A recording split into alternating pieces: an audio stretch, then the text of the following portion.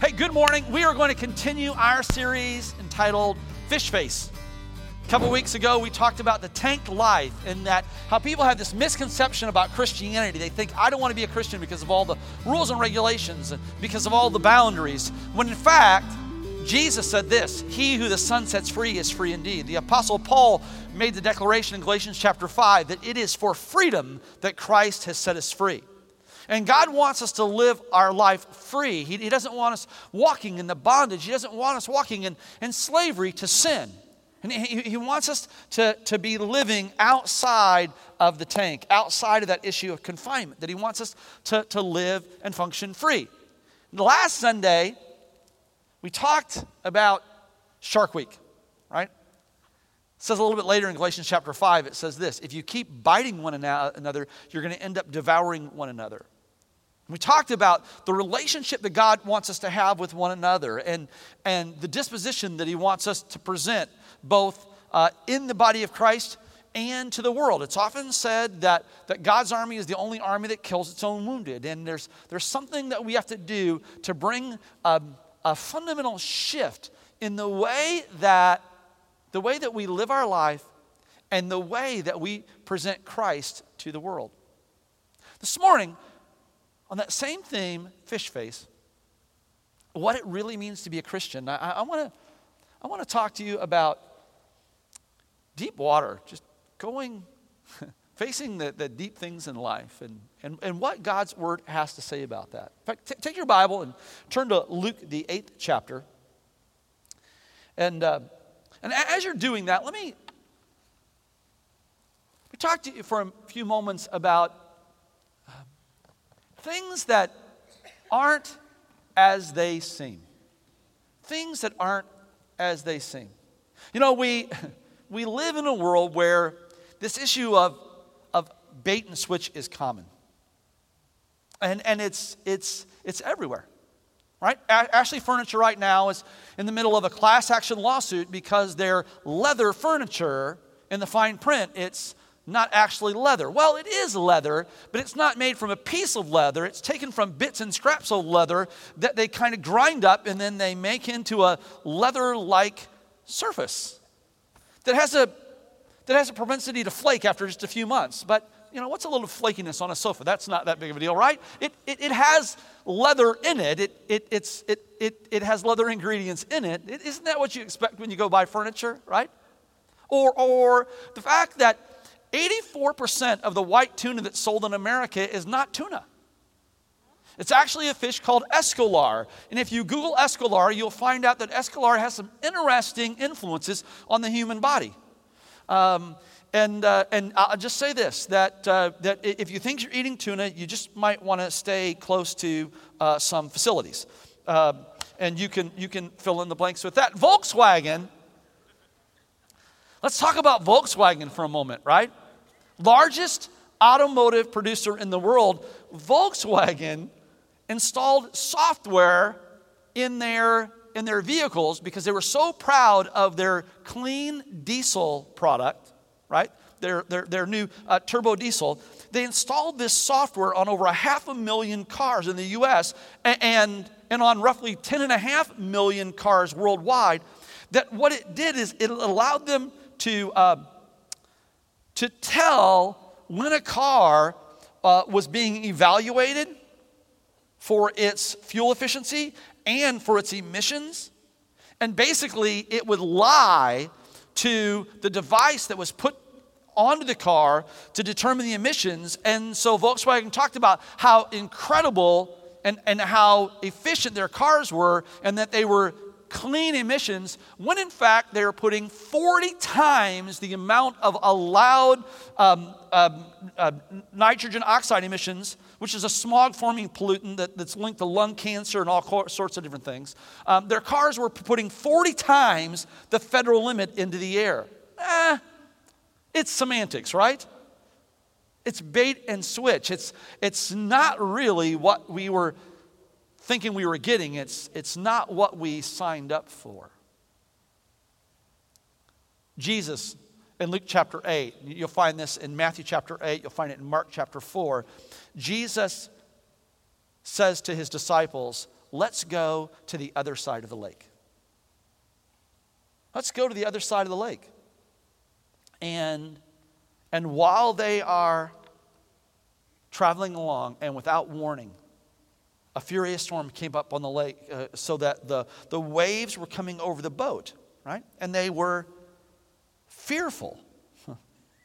Why? Because Luke 8:23 tells us this. They were in great danger. Disciples went and woke him. Master, Master, we're going to drown. He got up and rebuked the wind and the raging waters. The storm subsided and all was calm. Where's your faith? He asked the disciples. And in fear and amazement, they asked one another, who is this? He commands even the winds and the water, and they obey him. God, I thank you today for your word. I pray that it would truly be a lamp to our feet, a light to our path. God, help us to hide your word in our hearts that we might not sin against you. We commit all these things to you. We thank you and we praise you. In the mighty name of Jesus, we pray. Amen and amen. Without warning, the Bible says. Without warning. You know what I have discovered? Is that most of the storms of life come without warning. Don't they? Most of the storms of life come without warning. And I want to talk to you for a few moments about the truth of life's storms. Jesus, when he's talking to his disciples in the upper room on the night that he was betrayed, on the night that he was arrested, on the night before his crucifixion, he made this statement. He said, in this world, John 16:33, in this world you will have trouble. Can I offer an observation this morning? That's not a scripture that is quoted very much in the church world today. It's not something that we talk about. It's usually not a good idea to mention it just before you're going to receive an offering. You know, in this world, you will have trouble. But it is a reality, isn't it? Jesus saying to those in the upper room, in this world, you will have trouble. There's 11 of his key disciples there at that point. Number 12, Judas, has already left to betray him. And of the 11 that Jesus is speaking to, 10 will die a martyr's death. 1 will live out his life exiled. In this world, you will have trouble. The heroes of the faith, Moses, we talk about Moses being one of the fathers of the faith. Moses, I have called you. And here's what you're going to do. You're going to spend 40 years dealing with a bunch of rebellious people in the wilderness. You're going to get them at the edge of the promised land, but you're not going in. Noah, you've got to build a boat by yourself, and as you're doing it, have people call you a madman. And by the way, you're going to go a little crazy at the end. Man, sign me up. I'm in. This God thing, it's all that I wanted and more, right? So here's what we do. We flip the script. Listen, all you got to do is believe and receive. All you got to do is confess and you'll be blessed. All you got to do is have faith and it will come to you. And here's the good news, that if you accept Jesus Christ as your personal Savior, all your personal dreams come true, and nothing wrong ever happens again. Anybody have that experience with God? Right? And the disciples are having a great time. They're following Jesus. He is the rock star of the day. And all these crowds are around them, and life is good and life is wonderful. And then Jesus says, let's go to the other side of the lake. All right, I'm in. Without warning, a furious storm came upon the lake so that the waves swept over the boat. And Jesus was asleep in the boat. It is an inevitability, if you are a Christ follower, that you will face situations where it seems like there is no hope and Jesus is sleeping. Let me say that again. And it shouldn't come as a surprise to you because we see it in the Word of God. If you are a Christ follower, there will come a time, a moment, where it seems like it is an impossible situation. And Jesus is asleep. A financial mountain that it appears there is no way to get over. A doctor's diagnosis that shakes your faith to the core. A friend that you have trusted with the very essence of your life, and they betray you. A loved one that you've made a covenant commitment to, that says, I have found someone else, and I don't want to be married to you. Or I haven't found somebody else, but I'd rather live life alone than live life with you. Right? And the winds of adversity, the waves of calamity, the storms of life, they come. In this world, you will have trouble. Friend, here's a reality I want you to know, that storms will come even when you're following God. In Job, quintessential example in Job 1:1, it says this: there was a man in the land of Uz whose name was Job. He was blameless and upright. He feared God and he shunned evil. Job was doing nothing wrong, minding his own business, walking with godliness and integrity, when God points Job out to Satan. Have you considered my servant Job? God, please do not point me out. Seriously. Right? And Job, as Job goes through these challenges that ultimately God has a design to bless him through. But as Job's going through the midst of the challenges, here's what you'll find. That Job's wife assumed that his problems were because God wasn't there. Job, are you still holding on to your integrity? She asks him. Job, seriously? In light of all that you've gone through, are you still holding on to your integrity? Just curse God and die. That's married life right there. Now, I'm not saying that that's what married life should be like. I've been married 31 years incredibly happily. Please don't. But that's what it can be, right?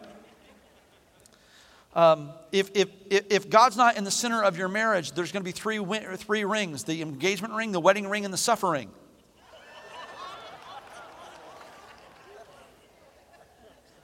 Job's friends assumed his problems were the result of sin. Job, you must have done something wrong.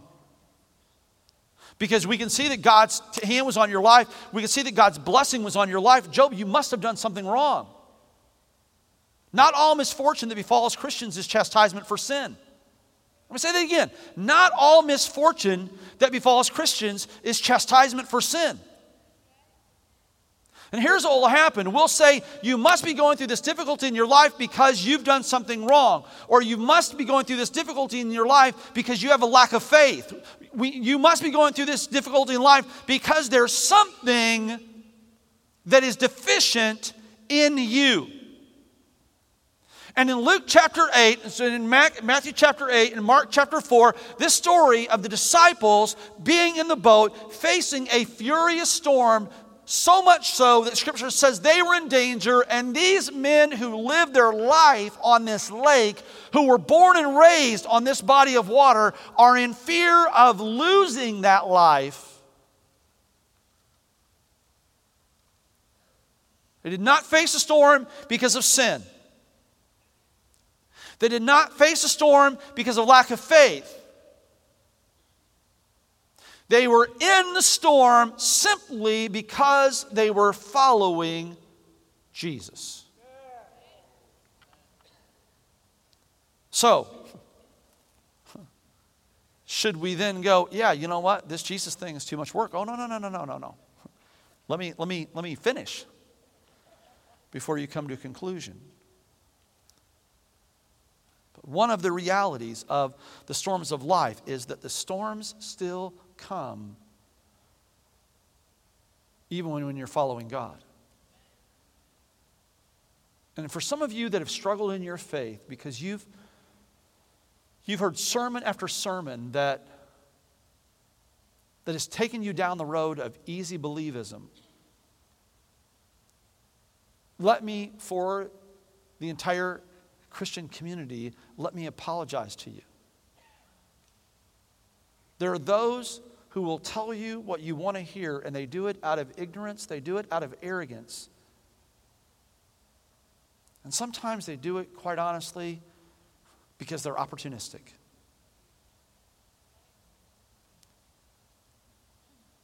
There is a heaven to gain, there's a hell to shun. There's a great advocate, there's a great adversary. And life has its challenges, and that's the reason why David could say this, yea, though I walk through the valley of the shadow of death, I will fear no evil. David, by the way, David, one of the heroes of the faith, David, here's what I'm going to position you to do, God says. I'm going to position you to slay Goliath. And David, for generations, children will sing about you. And people will talk about you. Oh, by the way, you killing the giant and saving your people from destruction, yeah, the result of that is the most powerful man in your nation, the King Saul, yeah, he's going to go a little nuts, and he's going to become very jealous of you and try to kill you. So much so that you're going to have to flee. So much so that you're going to flee, and actually, believe it or not, David, you kill the giant, Goliath, the Philistine giant. Yeah, you'll actually go and live among the Philistines for a while. Really? Sign me up for that, God. That's what I want. I want the king who is the greatest warrior in the entire nation. I want that guy after me, wanting me dead. I'm in. The storms still come when we're following God. Jesus says this in John 16:33. I have told you these things so that in me you may have peace. It's interesting, right? He's saying, in this world you will have trouble. I tell you this that you may have peace. In this world you will have trouble. One of the things that happens with storms is they will steal our focus, right? It'll bring a perception shift to us. That's the reason why in the narrative that we're reading here in Luke chapter 8, that the fishermen go wake up a carpenter. Doesn't that seem odd? The fishermen go wake up the carpenter. They go and they wake him, Master, we're going to drown. Master, we're going to drown. I love the finality of their statement. Master, we're going to drown. Mark puts it this way. It says, Jesus was in the stern of the boat sleeping on a cushion, and the disciples woke him and said, Teacher, don't you care if we drown?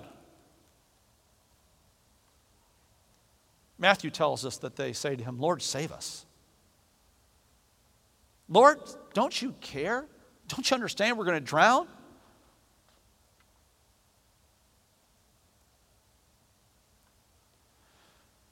It's very easy when the struggle comes to focus on the storm rather than the Savior. And that's what the enemy will do. The enemy will bring these storms into our life. He'll bring these storms into our day to try to get us to focus on the storm instead of the Savior.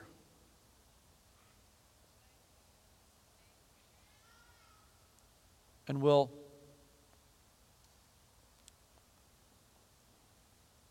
find ourselves wavering in the faith as a result. And we start wrestling with self-doubt as we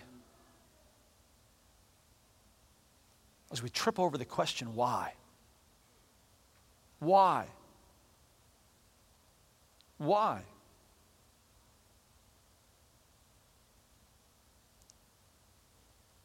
It's the question that's asked in a hospital room when that sheet is pulled all the way over. Why, God? Why? If you're there and you have the ability to save, deliver, and heal, why am I now planning a memorial service? Why? Why, God? If your word says, and my God shall supply all of your needs, why is it that I look at the mountain of overdue bills that I have, and I look at the amount of resource that I have, and it doesn't appear from my perspective that you're keeping your end of the bargain? Why? And what happens is this, is we shift our focus to the reasons instead of the relationship. Say that again. We shift our focus from relationship to reasons. And that's where the struggle comes. When our focus becomes the issue of the moment rather than what God has in store. The story of Job, it's a very important story. In history, it's a very important story in Scripture. And the journey that God takes Job on is vital to Job's understanding. At the end of Job's story, Job says this. He says, God, before I knew about you, but now I know you. Before I had an understanding of you, now I have a relationship, now I have a connection with you. And God has always been about relationship. That's the reason why it says in Romans chapter 8, it doesn't say what shall separate us from the love of God. It says who shall separate us. Right? Because it's a relationship thing.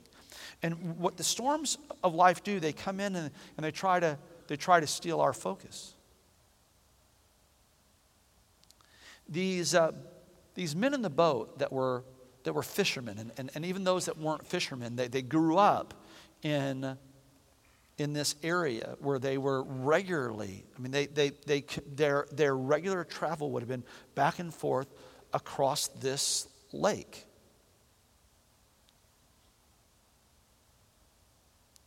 They were even used to the storms.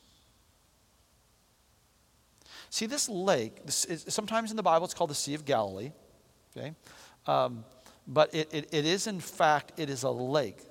It's called Lake Gennesaret, the Lake of the Harp, because it's shaped like a harp. It's from north to south, it's 13 miles. At its widest point, it's 7 miles wide, and it's normally a very calm lake. But what can happen, because this lake, it kind of sits down in a bowl, okay? And there are a couple of valleys that come in. What can happen is this wind can come in, and this normally very placid lake can become very violent very, very quickly. It's kind of like our life. It's kind of like our life. That here's what I have found in my walk with God, in my journey in Christ. More often than not, the sea's pretty calm. Every once in a while, though, those winds will blow. Right? And when they do, it gets pretty dicey pretty quickly. The disciples have been through this before. Just like you and I, we've been through the difficulties before, right? We've faced the financial challenge before. We've faced the doctor's diagnosis before. We've experienced miraculous provision before. We've had God touch us with miraculous healing. And yet, the next time a similar challenge comes, often our first focus isn't on relationship, right? We start dealing with the reasons rather than the relationship. And we start wondering and questioning. And can doubt God or become frustrated and angry with God. Because these storms come and they steal our focus. In fact, here's the question that I would ask you today.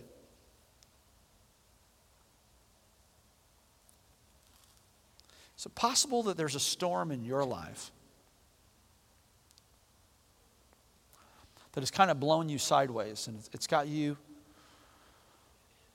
filled with questions, looking for reasons rather than holding on to that relationship? And you came to church today and you came looking for hope. You came looking for answers.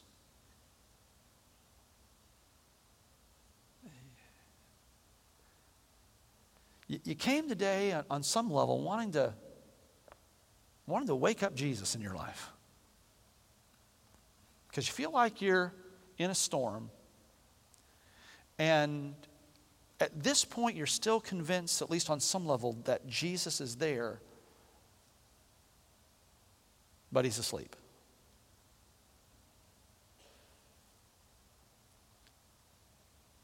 Let me tell you when God sleeps. God sleeps when all is well. In those moments when God is sleeping, when it appears to you that God is sleeping, know this, that all is well. Luke chapter 8 tells us this, that Jesus got up and rebuked the wind and the raging waters, and the storm subsided, and all was calm. Isaiah 26 says this, he keeps those in perfect peace whose mind is stayed on him. A number of years ago, I was doing this bike-a-thon. It was back when I was a youth pastor. We were doing this bike-a-thon to raise money for missions. And we're biking along and in unfamiliar territory. We're doing this 100-mile bike-a-thon. And out of nowhere comes the angriest, most ferocious dog I have ever seen. And one of the guys he was riding right alongside me, Roger was his name, Roger Osbury. And Roger's right alongside me, and this dog is coming. And I'm like, oh my God. And Roger goes, Ed, got this. And he reaches into the saddlebag that he has on his bike, and he pulls out this battery-operated squirt gun, right? And we're just biking along. Here comes this dog. And he waits till the dog gets close, right? He's waiting. When the dog gets close, he pulls the trigger, this little battery-operated squirt gun, and this dog goes from to running off. Gone. I said, what in the world? And Roger just looks at me and goes, ammonia. He goes, doesn't harm the dog. He goes, but that dog will not chase another bike ever. I was in full panic thinking this dog was going to rip off my leg, and Roger was, got this. The disciples don't understand why Jesus isn't freaking out. Jesus, why are you sleeping? What's wrong with you? Are you crazy? We're about to die. Don't you care?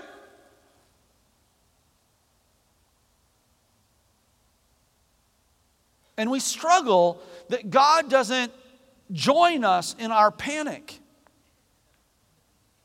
But friends, God doesn't join us in our panic because here's what he says, I've got you.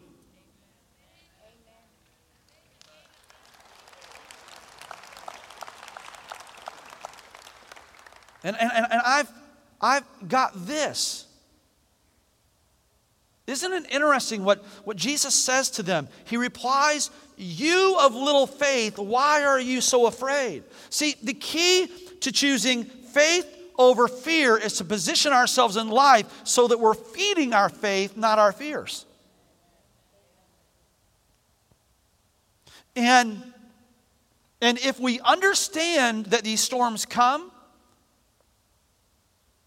and we understand that God's not surprised by them,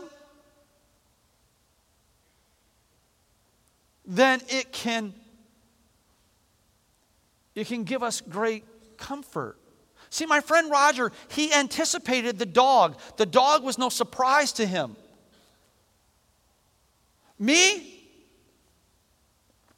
I'm going to go ride a bike. I don't need to deal with predators riding a bike. You know what I had in my little bag? Snacks. Do you think that's going to keep the dog from coming at me? That's going to bring more dogs right to the party. Hey, food. He's going to tell all his friends, hey, if you're hungry, chase a bike. Not a good plan. I wasn't prepared.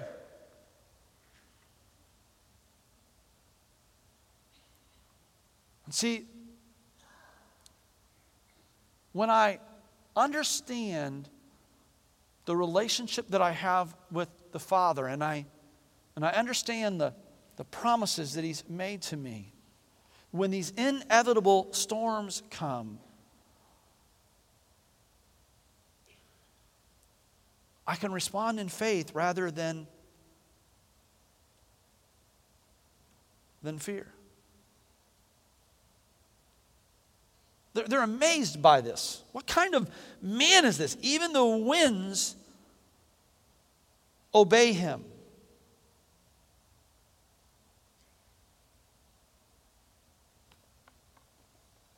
Let me say this.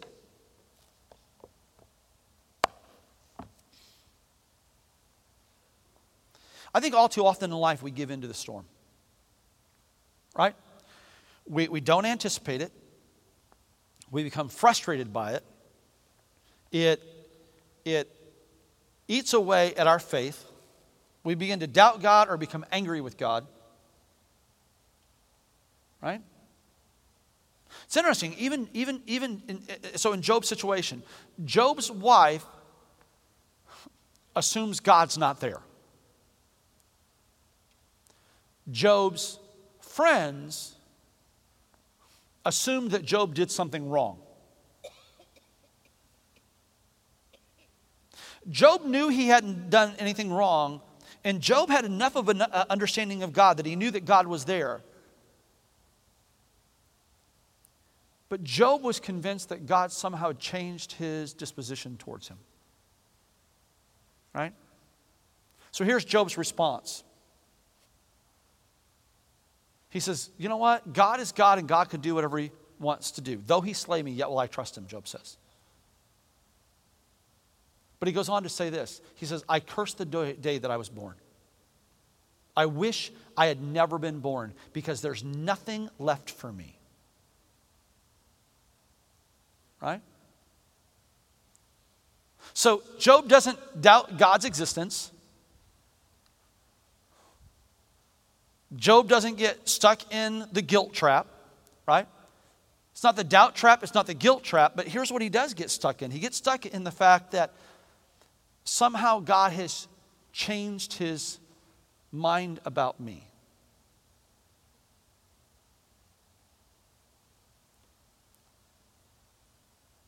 And it's real easy for us to get to that point of going,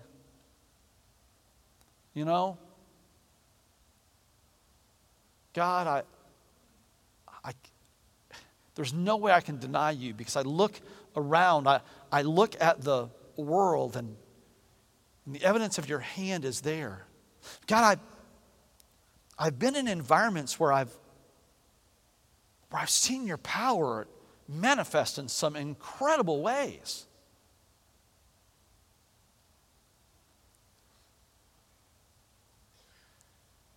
I just believe that for some reason you've chosen not to help me out of this one. And so I'm stuck on my own.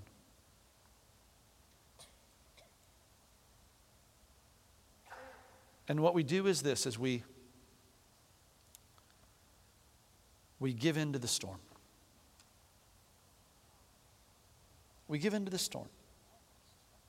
When Paul was shipwrecked, we're told that they gave in to the storm. It's recorded in Acts.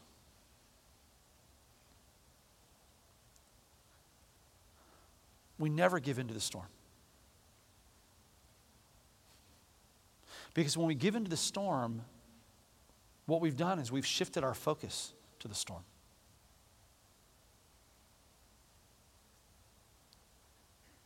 And that's not where God wants you to live. He wants you to live with an understanding that all things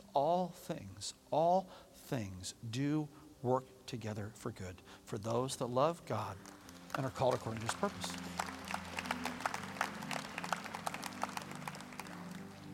John 16:33. I'm going to go back to that. Jesus said this. In this world, he says, listen, I tell you this so that you may have peace. I tell you this so that you may have peace. In this world you will have trouble. In this world you will have trouble. In this world you will have trouble. But take heart, because I have overcome the world. Right? So the world brings trouble, but he has overcome the world. For I know the plans I have for you, declares the Lord.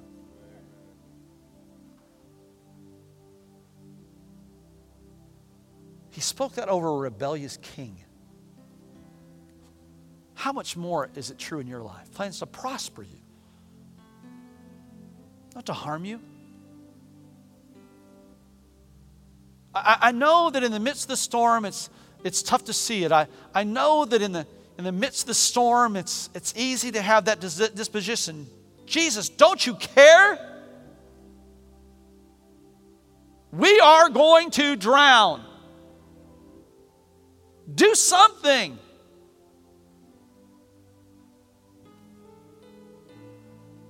Trust him. Trust him. It's a lot easier to trust him when you anticipate the storm. When you expect the storm.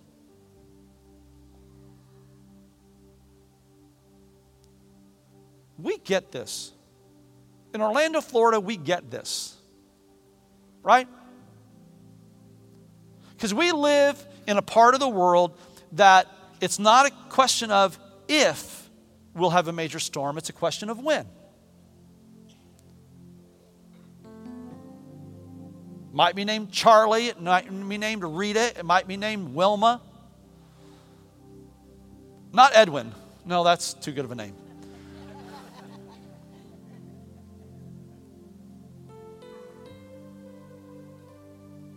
I don't know what it's like at your house, but at our house, we've got some stuff just in case. How about your spiritual house? You got some stuff set aside for the storm? Because it's not a matter of if, it's a matter of when. Jesus told us that. History proves that. Our own experience screams that.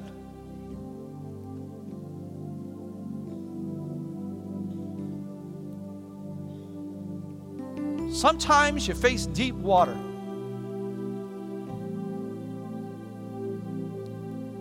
And when you do, here's what you'll find.